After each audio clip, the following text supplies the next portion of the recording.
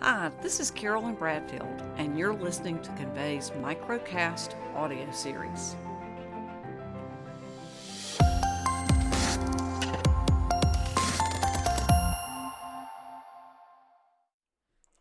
If you've lived long enough, you'll recognize the many times in your life where circumstances dictated that you make a change. Perhaps you had to change jobs, you got a divorce, or had to make adjustments to compensate for a health issue. People react to change in one of two ways.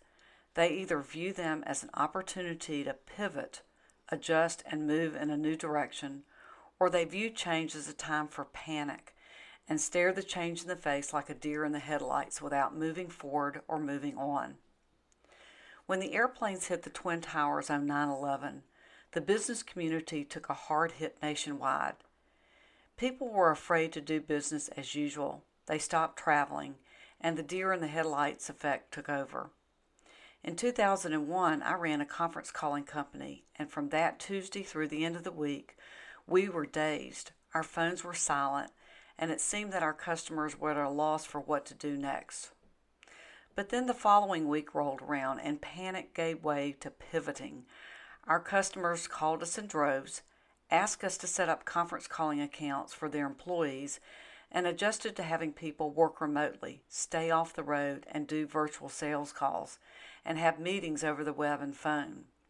This pivot allowed business to continue while the world sorted out the risk of a potential terrorist attack. Our revenue skyrocketed, and we expected a drop-off when the airplanes started flying again, but that wasn't the case. Not only did business pivot, but they recognized that virtual meetings saved money, were incredibly efficient, and allowed people to collaborate in new ways. Today, you cannot turn on the TV or the radio without having the media create a level of panic about the coronavirus. In Atlanta, we closed all Fulton County schools for 2 days when one person was infected in one school. Atlanta is the home of Delta Airlines, who announced that they were expecting a 25% drop in air travel. The telecommunications, cloud, and contact center industry's largest trade shows were just canceled with moments to spare. And you all know the wild ride we are having on Wall Street. However, because we live in a technology-driven world, perhaps it's time to pivot, not panic, and let technology step in while the virus behaves like the flu, has its season, and then goes underground as the weather warms up.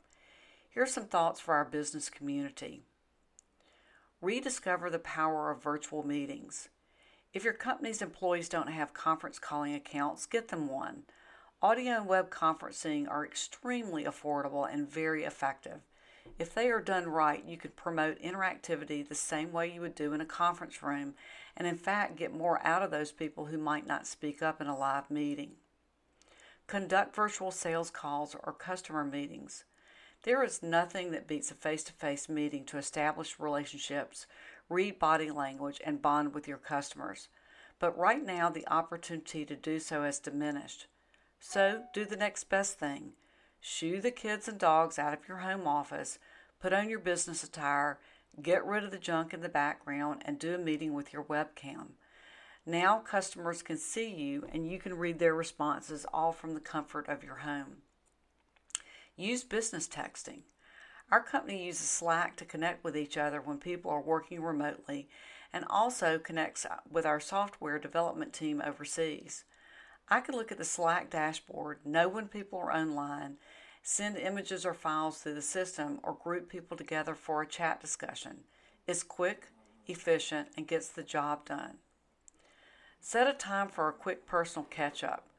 When you're in a physical office, you can walk down the hall, congregate in the lunchroom, and connect with your coworkers. If your team is homebound, consider setting aside a few times during the day for a personal catch-up over the web just to make sure the team stays engaged. Rethink your trade show strategy. 2 of the telecommunications and cloud industry trade shows, one in Vegas and the other in Orlando, were canceled last minute because of the coronavirus. Think about the disruption in travel, events, missed promotional opportunities, and people's schedules. Our company is helping the industry adjust by holding a virtual trade show in May called Cloud Conventions. Of course, we can't have the sparkle that a trade show pub crawl would have, and you can't walk away with a bag of pins and giveaways that load your suitcase down, but you can adjust. Interaction happens in live chat and virtual meetings. Content is delivered by speakers over the web, then available online. There are giveaways, but think of them as virtual swag, where you might get a gift card instead of a plush toy or a pen. The coronavirus presents a lot of unknowns, but if we continue to panic and forget just how much technology allows us to make the needed adjustments, we'll fail to pivot and keep doing business despite the disruption. And once the coronavirus has passed, as did SARS and even the garden variety flu, we should think about what pivots we made that we should keep doing. People adopted conferencing as a standard way of communicating after 9/11 and created unprecedented business efficiencies. Perhaps we should add virtual trade shows to our marketing strategy so that people who didn't have the time or money to fly to Vegas can still get an interactive, educational, and online experience without the risk and hassle of getting on an airplane. My advice is to pivot, not panic, and when Corona is in the rearview mirror, be glad we have technology to keep things moving.